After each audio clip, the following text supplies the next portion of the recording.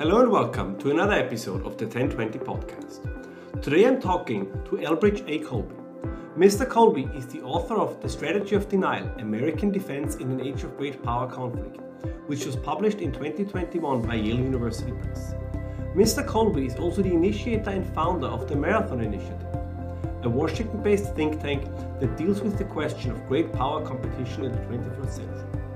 Based on the theory of realism, Mr. Colby has developed an intriguing and persuading theory of how the 21st century might develop in terms of international relations, how the United States have to separate their attention as well as their resources between the Atlantic and the Pacific, and what this can mean for the prospect of war in the future and how to avoid it.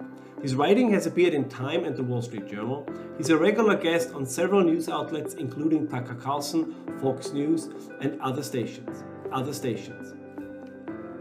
So I would really like to start talking to you about your 2021 book, Strategy of Denial.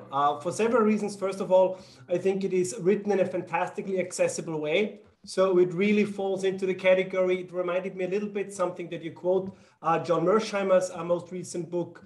I think it really falls into this idea that we have to focus again on actual strategy and kind of get away a little bit from philosophical dreams into actual strategy. It's very detailed. It's greatly footnoted. So I have already assigned it to one of my intermediate classes in the graduate program and an advanced class in the undergrad program because it's really applied strategy. But of course, I have to start with the first question. So what's the denial you're talking about? Well, thanks, Ralph. It's great to be with you, and I appreciate that's exactly what I hope to achieve. So I'm delighted that you found it that you see it that way. Thank you. What is denial? Well, denial, I would say it has maybe three meanings. Two that are in the book, and one was actually a radio interview I was doing with California. A guy in California pointed this out. The first denial is the denial of reality. That's the one that's not in the book, but in a sense is implicit, which is exactly as you point out, the sort of the end of history idea. That's the sort of, we need to get over that denial of the reality of history and strategy. And of course, actually right now, I would say there's a resurgence of that mindset that I think is very worrying, actually, because it's a little bit strange that mindset is having a resurgence actually when the facts of the matter are so discordant with that way of looking at the world. If anything, I think that what's happening right now is actually reinforcing the way that we need to look, that I think you and I are talking about. The second form of denial is I try to think about what America's geopolitical approach should be, and that fundamental goal is a geopolitical goal of denial, which is denial of another state hegemony over one of the world's key market areas, which are basically clustered in a couple of regions, primarily sort of East and Southeast Asia, and then Europe. And then the third meaning, which is what most of the book is taken up with, is a military goal of denial, which is the defense planning standard, particularly in Asia, but for U.S. alliances generally, which ideally, whether by the United States or the U.S. working with its allies or primarily allies, which is to deny our opponents the ability to consummate their theory of victory, particularly to seize and hold the territory of states connected to us by an alliance commitment, or in the case of Taiwan, a quasi-alliance commitment, which is basically, if you can do that, you're basically in a position where that state can continue to be part of your alliance network. And actually right now, we're seeing the incredible political effect that denial has on the sort of the strategic and diplomatic situation because of the enormous courage of the Ukrainians. It's not our doing, other than providing support. But I think it's a sort of a vindication, or sort of a reflection of the importance of denial for strategic results. If you would have to put a pin into it, when do you think does this period of denial kind of start? Do you think it's a little bit like a hangover from the optimism of the 90s, or would you say it might even start a little bit earlier? Kind of, if you would have to name a date or a time period where it kind of starts to emerge, which time would you? I think it's 1989. I think in the Cold War, I think the United States has always had a sort of missionary or sort of messianic element. There's a famous book by Walter McDougall called Promised Land or Crusader State. And if you go back to Woodrow Wilson and so forth, but, with some exceptions, like, FDR and the sort of early Truman years, that was definitely cabined within, certainly in the post-war period during the Cold War, by a very sound geopolitical approach. It wasn't always perfectly applied in my view, but that it was controlled. But it was the collapse of the Soviet Union, the apparent sort of, I think the perception that the American and kind of Western approach, and particularly a variant of that, this sort of, you could sort of say the high liberal sort of view of the world had been completely vindicated. And of course, there was no peer challenger. The other potential challengers were all too weak for one reason or another. And so I like to say that we need to get over 1991 or 1992 and the New World Order thinking. It's not the post-war perspective. In a lot of ways, we need to go back to post-war, kind of Cold War. It's always sort of a canard, but I'm not saying that we should go back to the Cold War in all its respects, but we should certainly go back to the Cold War in the level of seriousness we thought about strategy and military affairs with, and abandon the mindset on both the right and the left in the United States of the 1990s and 2000s. George W. Bush, his second inaugural, is one of the most dramatic,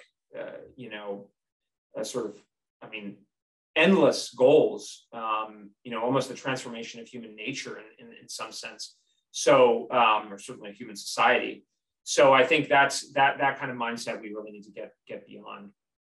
When we look at, you just mentioned the early 90s, we had on the one hand, the famous essay by Francis Fukuyama about the end of history. We had Charles Krauthammer's The Unipolar Moment. Would it be fair in hindsight to say that these 10 years, like let's say from 1991 to 9/11 usually is kind of the first waymark where the idea was that things change, that this really has been a historical exception, and that there was this mindset that what is actually an exception was perceived as the new norm, and that this then kind of accumulated into the kind of problems we're facing right now while we're talking. Yeah, I think that's right. I think it's pretty clear now, and of course, sort of geopolitical minded realists took a lot of knocks in those years, but I think they were right that in a sense it was a sort of quote unquote holiday from history. And that doesn't mean we need to live in a world of major wars. God forbid. The whole point of my book is to avoid that outcome, but we have to take it very seriously. And I think you mentioned two sort of critical thinkers. Fukuyama's book, as you know as well as I do, is obviously more nuanced and than its common sort of reception. Although Fukuyama himself, I was kind of disappointed. I have a lot of respect for him, but his recent comments on the Ukraine situation, I thought were almost a cartoonish version of his own arguments. So, I was struck by that. And then Krauthammer is more this sort of, unipolarity will exist forever. And I think, partially because of people like Charles Krauthammer, may he rest in peace, our period of unipolarity was a lot shorter than it might be. If we pursued the kinds of strategies, in my view, that I'm advocating, we would have had a strong position, or a uniquely strong position probably for much longer. But I think if we go back, a lot of the areas from the 90s, I think the early 2000s or most of the 2000s, we made a number of dramatically disastrous choices. If I think back, I think the decision to bring China into the WTO and the international economic system without compelling them to make changes and follow the rules was a dramatic error. It was kind of a bipartisan error in our case. The decision to invade Iraq and to expand rather than a kind of punitive mission against Al-Qaeda and the Taliban to sort of a transformational mission in the Middle East, that was a second fundamental error. The economic policies that led to the financial crisis, I'm not an economist, but QED, it was disastrous. So these things contributed, were probably the primary factors that contributed to the, unnecessarily short period of our ascendancy, or we're still ascendant in a lot of ways, but I think caused a lot more problems than we were. And what's sort of striking now is that many of the same people are in prominent positions and making arguments that would just worsen, the problem. If you're in a hole, stop digging. But, here we are. That's what I'm trying to do.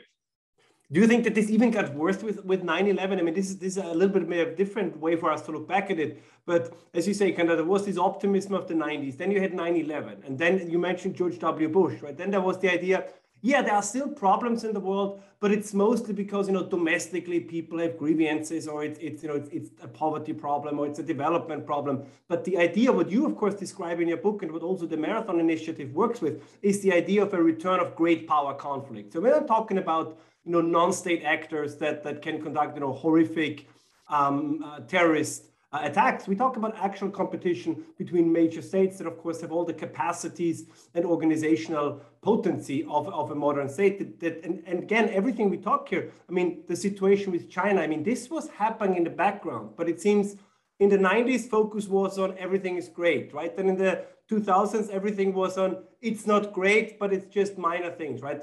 You go into the Middle East, democratization, you spread liberalization, and then things will finally work out. And it seems that we completely lost sight, which is now coming back on the fact, no, there is still state competition as well.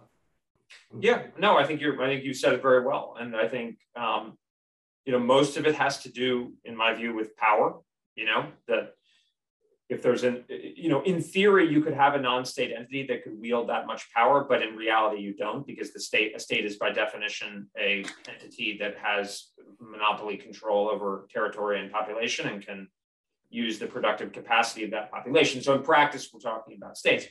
Non-state actors can be very, very dangerous, but they kind of leech off the state system, and inherently the states have more power to try to deal with them. And so the notion that non-state, and this was a very deliberate, certainly in my book, but also in the National Defense Strategy of 2018, focusing on states, because focusing on power is what eventually turns into violence and coercive leverage and so forth.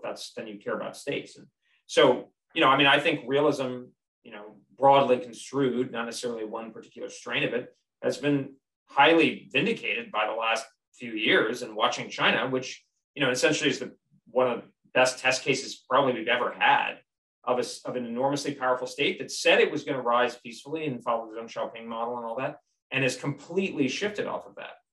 And I think, we would have been much better off if we had said, kind of trust but verify and hold them to account. And, this is going to be a very powerful state. And so whatever they're saying now, we should take account of that. And, now it's become sort of, in the ether, at least in the United States, the great power competition is a thing, but we're pretty late to need. So, but now we have to make the best of it. One of the things, another core topic of your book, of course, is the shift of the focus to the Pacific and Asia. So it's which of course pains me as a European extremely. I feel horribly neglected in your book. But it's not always good to be the focus of our attention, I got to tell you. Sometimes it's better to be the secondary theater. Probably, yeah. It's kind of to be a little bit out of the limelight. Which exactly. Is kind of given because of population, of economic power. That's really what the United States should focus on. So how do you envision, as you correctly said, right, there's kind of really a little bit of a China buzz also in the US media, right? This realization that this is the great competitor. So what is the strategy that you suggest? Because as you mentioned, right, the goal, of course, is to avoid war. I think it's very important to mention. The goal is not here to say this is how we beat China into submission by military means. It's exactly the opposite. So which process, which strategy are you outlining in your book? Well, I think that's a really important point, especially to European audiences. Is realpolitik has a bad name, a bad odor in this sort of post-war period. But my view is if you don't want to live in a Machtpolitik world, and that's about the limit of my German, but you have to think in realpolitik terms, right? Which is you have to think about how bad guys, quote unquote, might behave and array their incentives accordingly.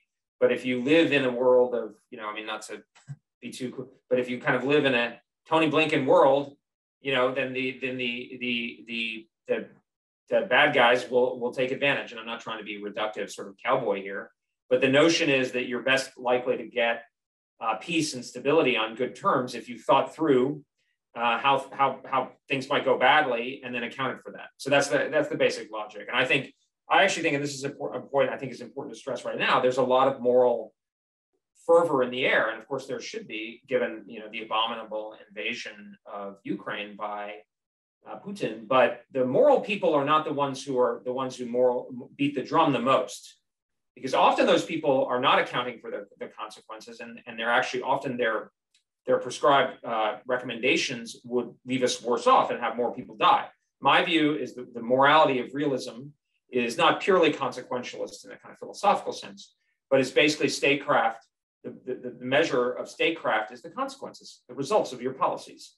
And if you are a person of perfect moral intent, but your policies lead to disaster, you are bad. That is a bad act. So like Woodrow Wilson, I'm sure he had positive policies, but the outcome of his policies were very bad, and he is morally responsible for that. If you take on, and this, the famous statement of this is Max Weber, and politics is a vocation. But I recoil very fervently against the notion that realism is immoral. To the contrary, I think it's more moral than this kind of crusading zeal, because crusading zeal leads to worst outcomes, and statecraft should be accountable for outcomes.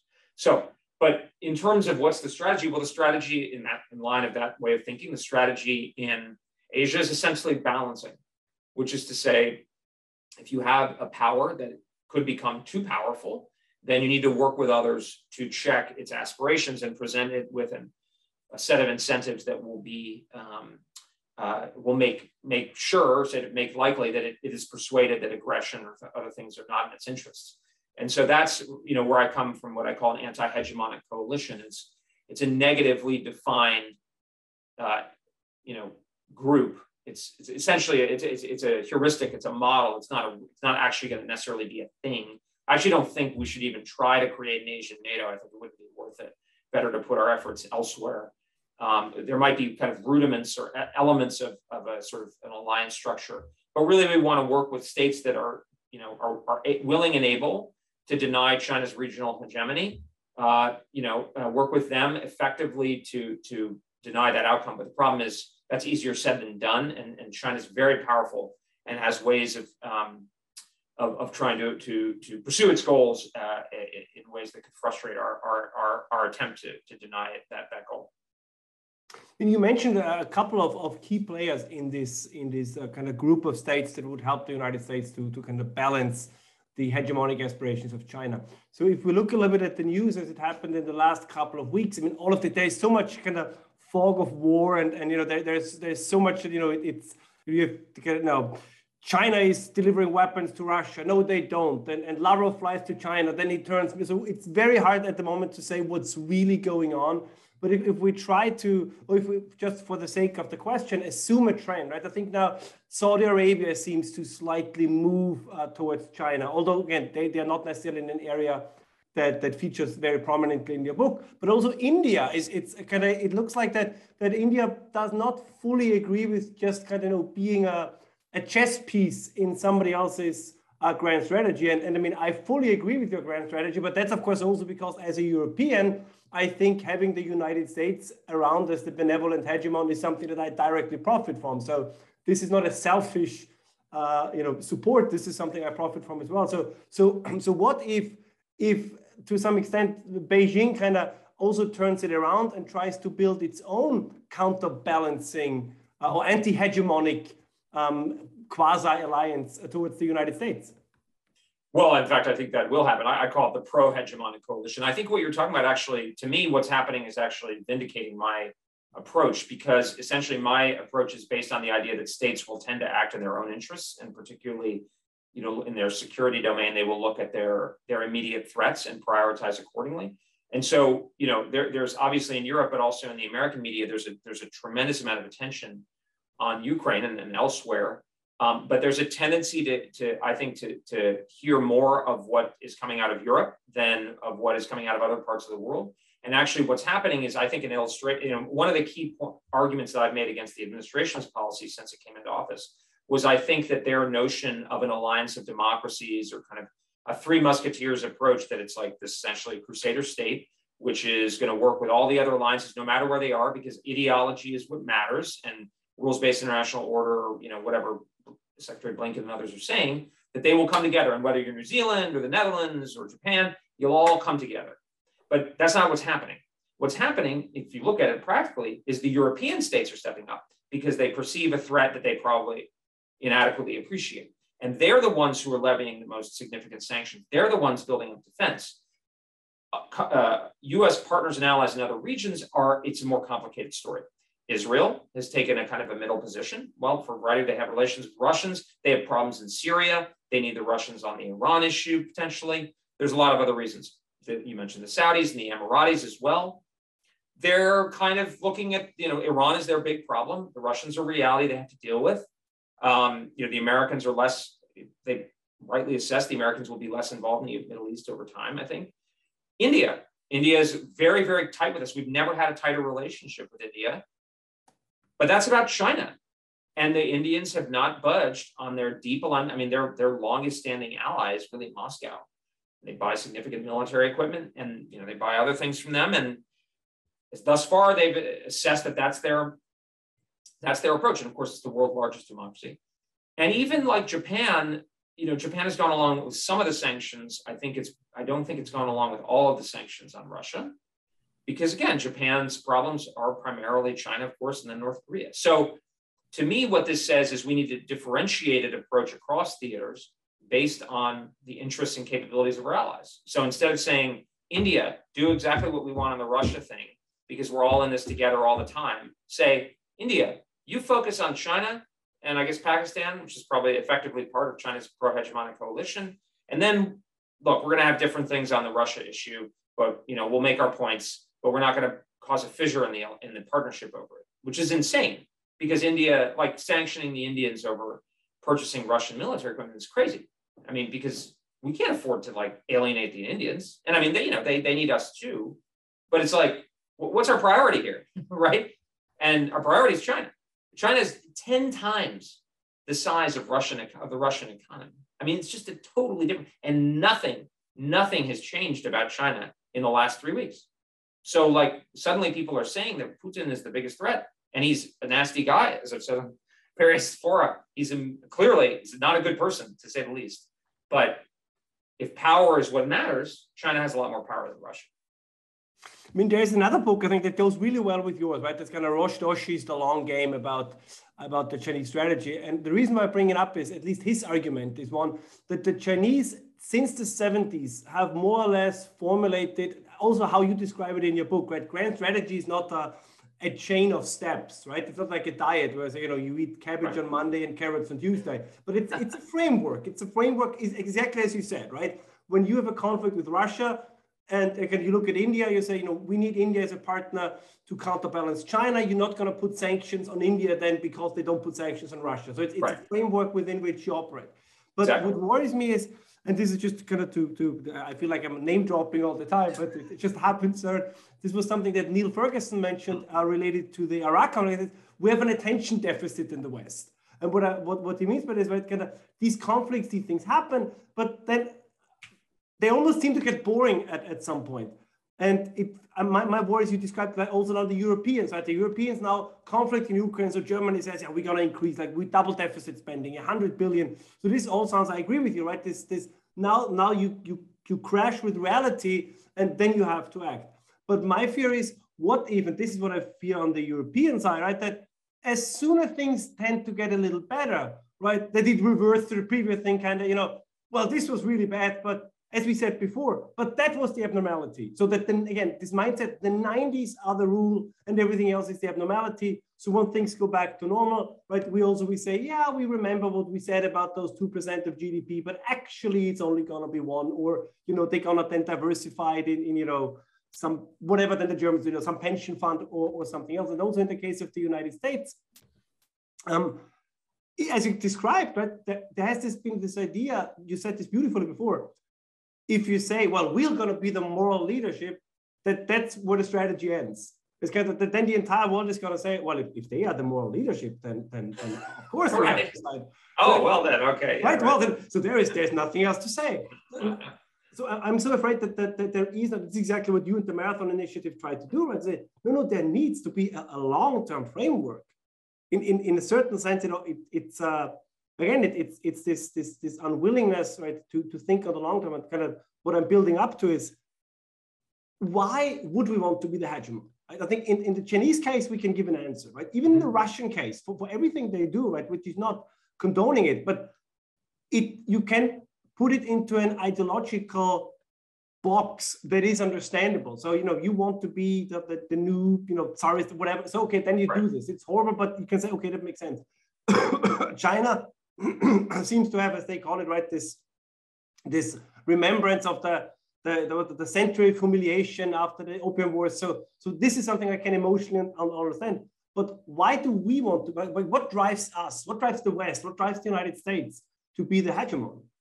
Okay, well, no, I mean, you said it very well. So I'll just kind of comment on, I mean, I think just on the Europeans, I think it's the end of history idea is more dominant in my experience. It's much more dominant in Europe than it is in other parts of the world. So the European Union is basically the European Union is basically the institutionalization of the end of history. Yeah, exactly. That's the self-conception. I don't think it actually is in reality, but that's the attempt. And I mean, Fukuyama's going back to Koebe and all. I mean, this has been in part of the roots of it. This attempt to establish, I guess, some combination of liberalism and sort of a constructed sort of identity and so forth and reality, and we could talk about that. But I don't, in my experience, certainly in the Middle East, of course, but also in Asia, it's not like the end of it. It doesn't mean that they're thinking in sort of Bismarckian terms, but it does. I don't think there's this idea that war is impossible and that tensions are sort of anyway. I think you know what I mean. But I would say that, and in the United States, I mean, the end of history idea. I mean, there was always a sense. I don't think the sort of pacifistic elements were as rooted, because the lesson. I mean, I'm always struck by there was a great book by Tony Judt. I don't know if the historian, American. Well, I think he's Brit originally, but there's his book Post-War, which is this magisterial history, which all Americans should read of post-war Europe. It's kind of obvious to European, but for Americans, I remember the cover photo was just very illuminating, and it's a cover photo of like a bombed out, I think, German city after the war, and it just one of the key argument of the book is like how Europeans understood the lessons of the war and so forth, and how they internalized it. So, I mean, it goes back obviously before 89, 91, but 89, 91 is sort of, I think it's like almost this apotheosis of a particular interpretation of the post-war period, which is the war is awful, obviously, but like it is an abhorrent act which needs to be kind of banned. And you need this institutionalization, exactly as you said, which was not necessarily what Konrad Adenauer or Charles de Gaulle or Winston Churchill thought, but became, especially with the 68 generation, I think, became particularly ascendant. That was not the lesson that Americans took, rightly or wrongly, from World War II, which is kind of more the, Munich is bad, you have to stand up for freedom, the kind of, that sort of mentality was more dominant, rightly or wrongly. But I think that's sort of an important difference, and in a particularity of Europe, that also, I mean, there's a sort of moralistic rhetoric, especially on a continent that's just not sort of as ascendant in other parts of the world. I mean, when I talk with Asian audiences, there's much more comfort with just kind of talking about national interest and the kind of geopolitical aspects of things. And of course, in the Middle East as well, it's sort of a different tune. But anyway, I mean, I think that why does America want them? I don't think America should be the hegemon. I mean, I only think we should be the hegemon insofar as our hegemonic status is necessary to deny another state a hegemonic position.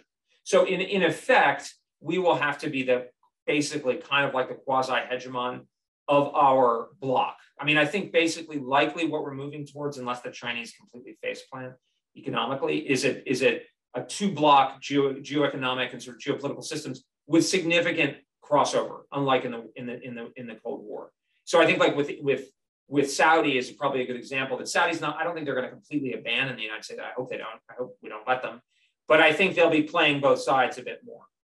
And that will be possible for a variety of reasons, but because there's a lot more commercial interchange across the barrier. So, I think America, we would be perfectly happy and free if somebody, and we were for the first century plus of our existence, we free rode over Britain's role, in checking, first, I suppose, French and then German pretensions to dominance of the world's then critical theater. But nobody else is strong enough to do it.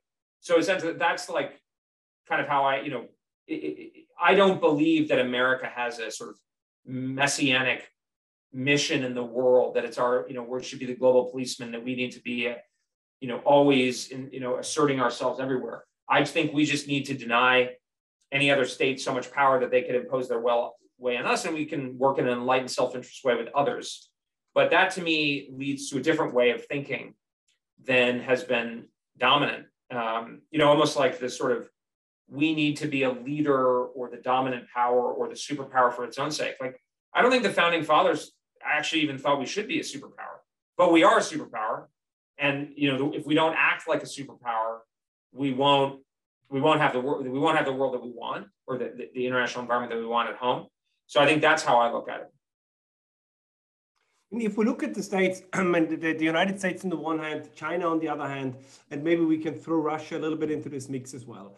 One thing that seems to still distinguish the United States from all these other potential or actual competitors is that domestically, for all its political polarization and the culture wars, and which is fun if you spend time on Twitter, but the United States still have tremendous energy, right? I mean, when it comes to innovation, when it comes to creating new things, right? A lot of this is still happening in the United States. So the domestic power base economically in many ways is still very, very strong in the United States. Even demographically, I think the decline is not as bad as we would have thought a couple of years back. But the paradox, this applies more to Russia than to China, is that Russia behaves as if it is still a great power. But if we take a closer look, they really are not. I mean, the fact that they are now stuck in Ukraine is kind of highlighting this. And as you mentioned before, I can only concur, right, that the resistance, what the Ukrainians are achieving here is very impressive. This is probably the birth moment of a nation, or if anybody doubted in the past that they're a nation, I think they now have proven it. Yeah. But if you take a close look, I think their economy is the size of Florida, right? Most of it depends on resource exports. Demographically, they have been in decline. So it's not as it was in the past, right? That the average Russian woman had 5 children, and so the state could just send wave after wave into battle. Now it's less, than 1.5 children. So that is worse. And even China, right? They have some domestic problems. So my question to you is, does this mean that the risk is even higher because they feel we are actually getting weaker, so we have to move rather sooner than later?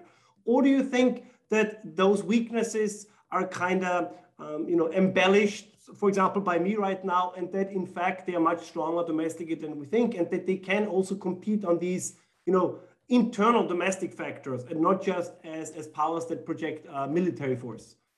So I think that's a great question. I think the short answer on the Russians is, my sense is they're probably acting out of the sense that now is probably going to be better time to act than in the future.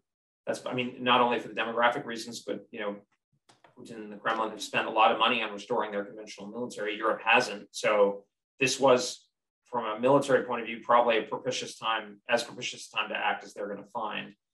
On the demographics, it's true that the Russians are facing these demographic trends, but so is everybody else, pretty much in Europe and across the OECD world, right?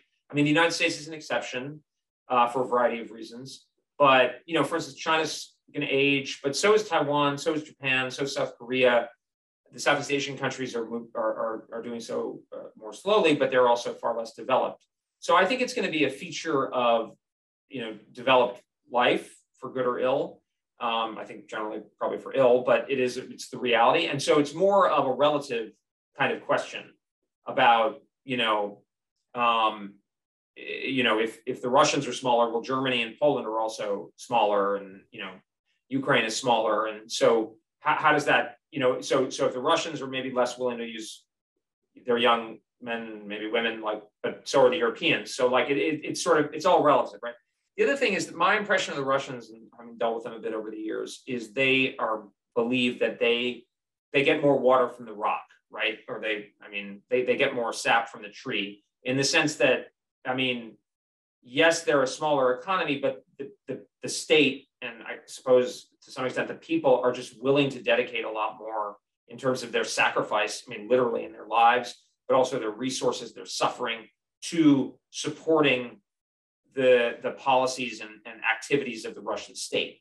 And so we'll see how that pans out right now. But of course, if you look at the Second World War, for instance, the United States was a much bigger economy, but the Soviets suffered so much more, and ended up having this huge military that we were worried about too. So, that was a long time ago, but that is consistent with Russia's sort of historic traditions. And I think that's how their leadership thinks about things. So for instance, like the sanctions, probably the Russians, I mean, we'll see, who knows, but I would imagine that at least the Russian leadership thinks their people will put up with more than the Belgians would put up with, you know?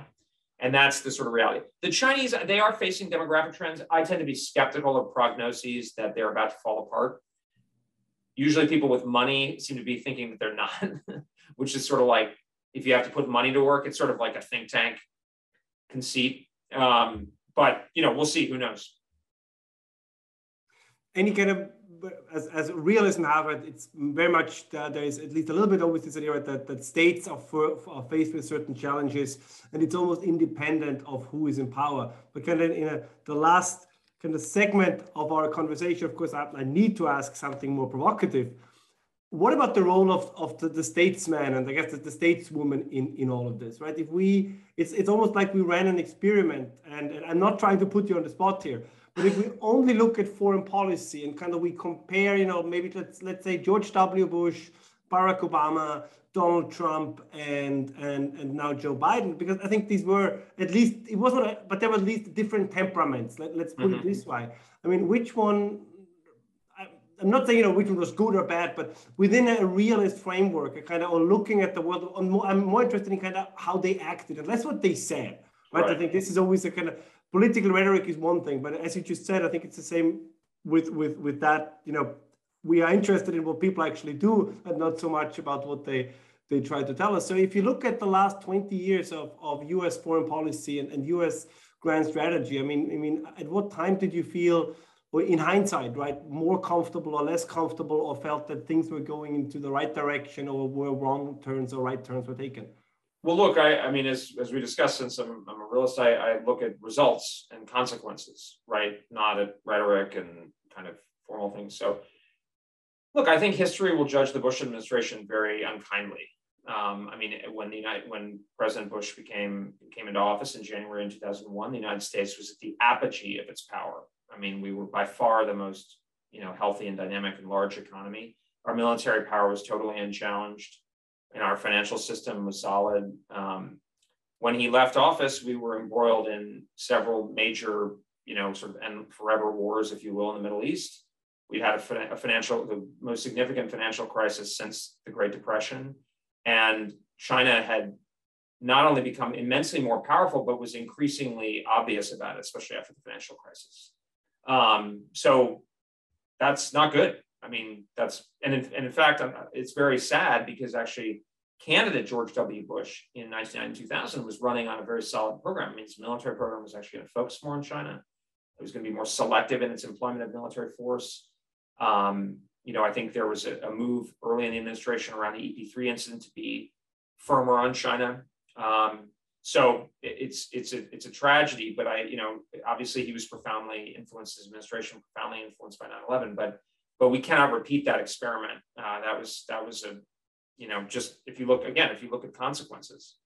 President Obama, I disagree with very, significantly on probably most issues. I will say so I think Obama did not do well on the China account. There were elements in the administration that were trying, that deserve a lot of credit, particularly in the Pentagon, particularly later in the administration, like Bob Work. But what I will say about President Obama is I think President Obama he has progressive preferences, but he's sort of prudentially realist. He doesn't have the sort of offensive realist element, but I think, even if you look at how he behaves as a politician, he's very calculating. He can be quite ruthless, actually, I think. So in a way, some of his decisions, I don't think it made sense for us to get deeply embroiled in the Syria conflict, for instance. So I think he was right to be cautious there. But, he wasn't a thoroughgoing realist. I think he had, or at least his administration wasn't. Some of the outreach to Iran, the view on China as a sort of, that he was a bit of a minority in his own administration. He's a kind of a sui generis figure.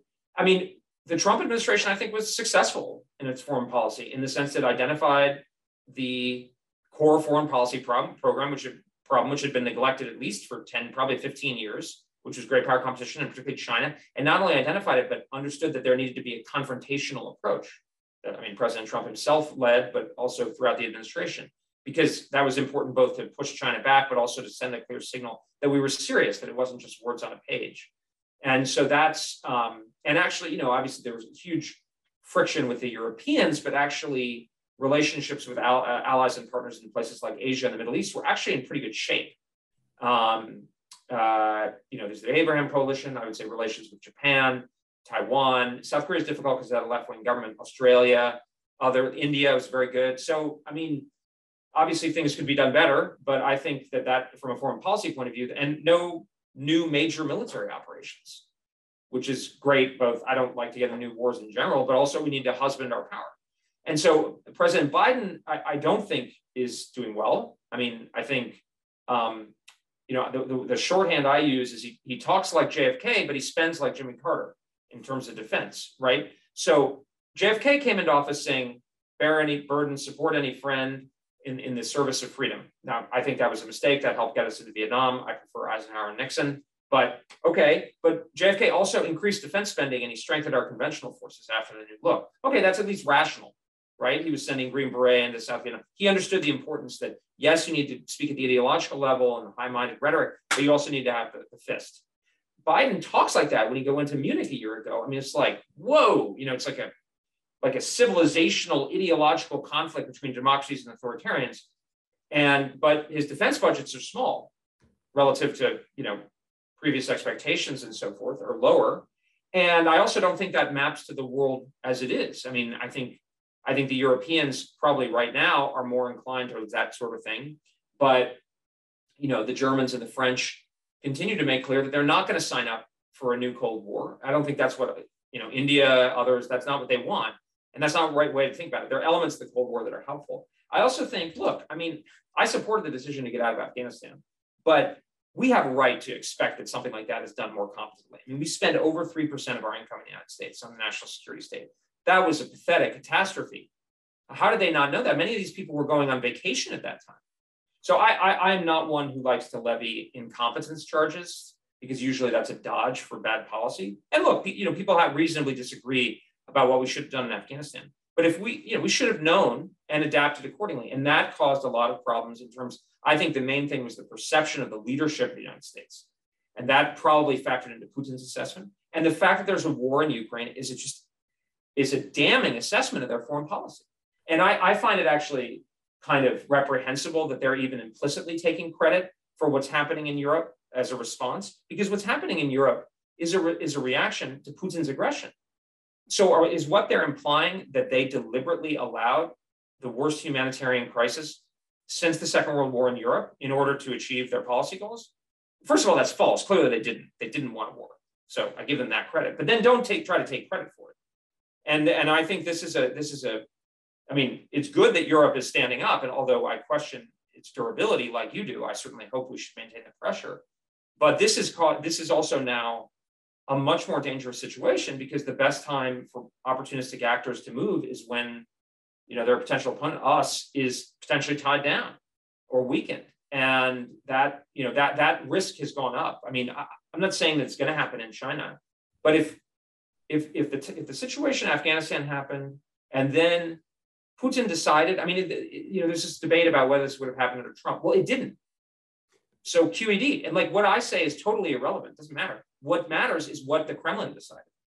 And the proof is there. And that leads me to worry that for whatever reasons Putin decided this was the propitious time, it might be a similar assessment in Beijing, or for that matter in Tehran or in Pyongyang. And so that, you know, to me, there's going to be frankly, a lot of cleaning up after this. And this is I know a lot of these people, they're very competent, many of them, but I think they're frankly less than the sum of their parts. It's it's sort of a very in the box administration in terms of the shibboleths of the post-Cold War world, of the end of history kind of, you know, many of them, they know that military power is important, of course, they're not ridiculous, but they're not able, you know, I mean, I'm struck by how this administration combines a sort of this sort of, I guess, a kind of a weakness, but certainly a lack of hard power with an inflexibility. You know, what I think we need now is actually more like and I think a war could have been avoided with a more Kissingerian approach or Nixonian approach, which is don't mess with us, but we can be flexible. We're not necessarily going to tell you exactly how, but there is a potential arrangement. And that's, I mean, to me, again, to look at results, the results of their policy and their moralistic approach is the worst humanitarian. I mean, of course, it's Putin's culpability, it's his responsibility. But the point of statecraft is to anticipate these threats and get ahead of them. And they manifestly failed to do that. I mean, this brings me, I don't know if, correct me if I'm wrong, was it Churchill? I mean, there's this quote from World War II, right? That when Great Britain was fighting Japan and Germany, that I recall who it was, said we can either fight one war or lose two wars. I don't know. Yeah, we can win. I saw it recently. I've been using it. We can win one war or fight two or something. Yeah, like exactly. That. I think it's a paraphrase, but my view on Churchill quotes is if he didn't say it, he should have said that. So, precisely. So we just give him credit because it sounds like something that he might say. Exactly, right. Yeah. So I fully understand, and I think it's very well put when I say, right, the United States needs to make a decision strategically where they focus on. I said they cannot simply by. There is not enough. It would lead to overstretch. They cannot play the role of sole protector for all of the world. But what worries me domestically in the United States and also in Europe, you see this now a little bit, right? Also how the reaction is to Zelensky, and the argument is, well, don't escalate in Ukraine, right? No-fly zone. Be very careful because you don't want to cause World War III or potential nuclear conflagration, which I think is a justified argument. But as you said, right? I mean, the Chinese look at this as well, and they say, okay, Russia is significantly weaker than we are, as you pointed out, but they seem, by simply using the word nuclear, they seem to be very capable of deterring NATO and the West. How do we know that this will not then also be used kind of in case of a conflict over Taiwan, right? That kind of what you describe in your book, where you do describe the military scenario that you tend to avoid, but once it appears, right, you also kind of lay out how the kind of that you assume that the Chinese will be rational enough that they will not escalate into nuclear war. I think Putin is also rational enough for that, but he knows that if he plays that card, like he has a receptive audience, right? That even the smallest risk of nuclear war is, which I guess I agree with, but is too high. So if we are deterred from intervening in Ukraine more forcefully, how do we know that kind of deterrence that Russia does now with the West, the Chinese cannot also do with the West? Well, I do think we should be prepared to fight a nuclear war that stems from Taiwan in a way that I don't think we should be in Ukraine. I talk about how we do that. I wouldn't want to fight a total nuclear war, but I could imagine some elements of a nuclear war. And of course, so, as you know in the book, the whole point is to not allow the Chinese to make the war purely about Taiwan, but rather about something much larger that would be worth risking a large nuclear war over. I mean, Ukraine is outside of our defense perimeter, so I think it's a clear, whereas Taiwan is in it. That's different than our political relationship and so forth, and our political status towards Taiwan.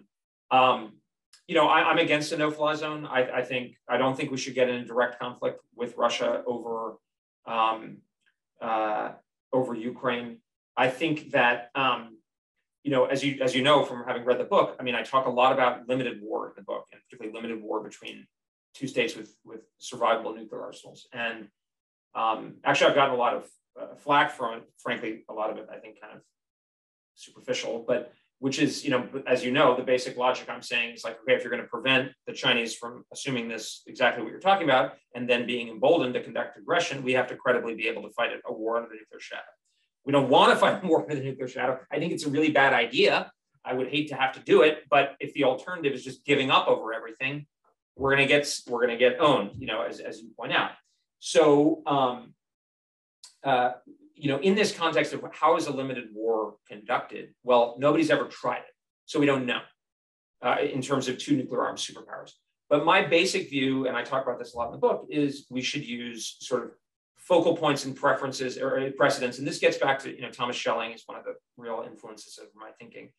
And, my basic rule here is if it happened if the Soviets did it in Vietnam, it's probably okay. We didn't escalate the war against Soviets. Did the Soviets give the North Vietnamese combat aircraft? Yes. So to me, that says, okay, MiG-29s are presumptively okay. We want to be careful about how we do it. I'd rather do it in a way that's deniable. And a lot of this is plausible deniability. this is why you have secret services. And I don't know what's going on, but like, let's not publicize everything, right?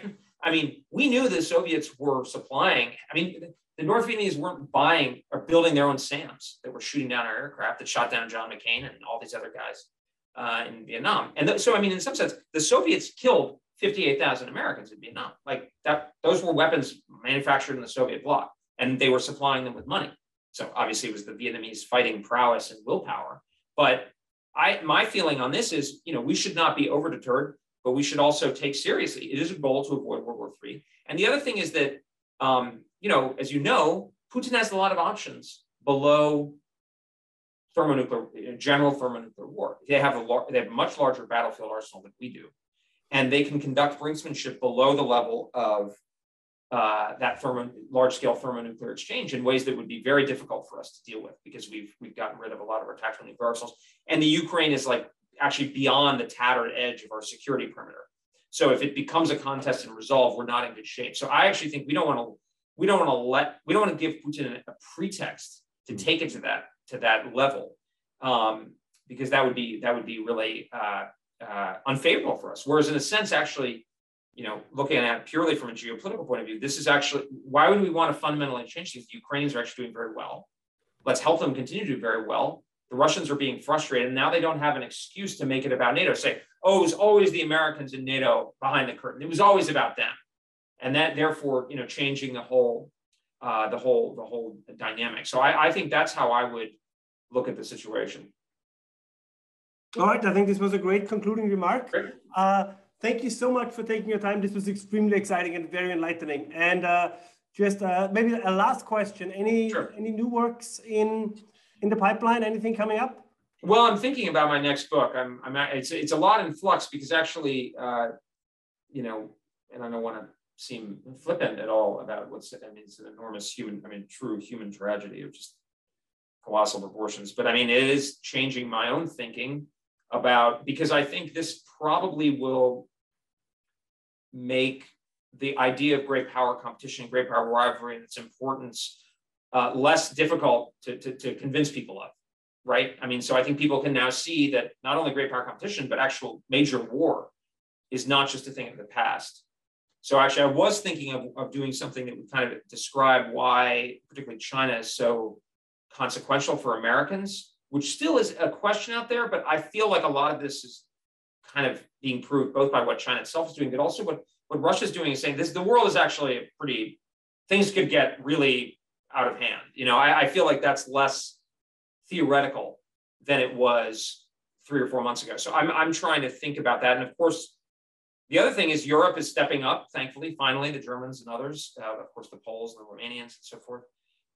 So that's changing, where the need is. To me, this gives actually a real, very clear path forward, which is we focus on Asia, we help Europe, but Europe assumes more responsibility for its own defense, which it's capable of doing. And if anything, the poor Russian performance on the battlefield, as far as we can tell, only strengthens that assessment. So I'm thinking about that, but TBD. All right. I'll definitely make sure. I'll reach out to you again to come on. Great. But probably before the new book comes out. I think there is that could take a while. To talk about. This was great. Thank you so much for your time. Have a great day, and hopefully we talk soon. Auf Wiedersehen. Thank you. Wiedersehen.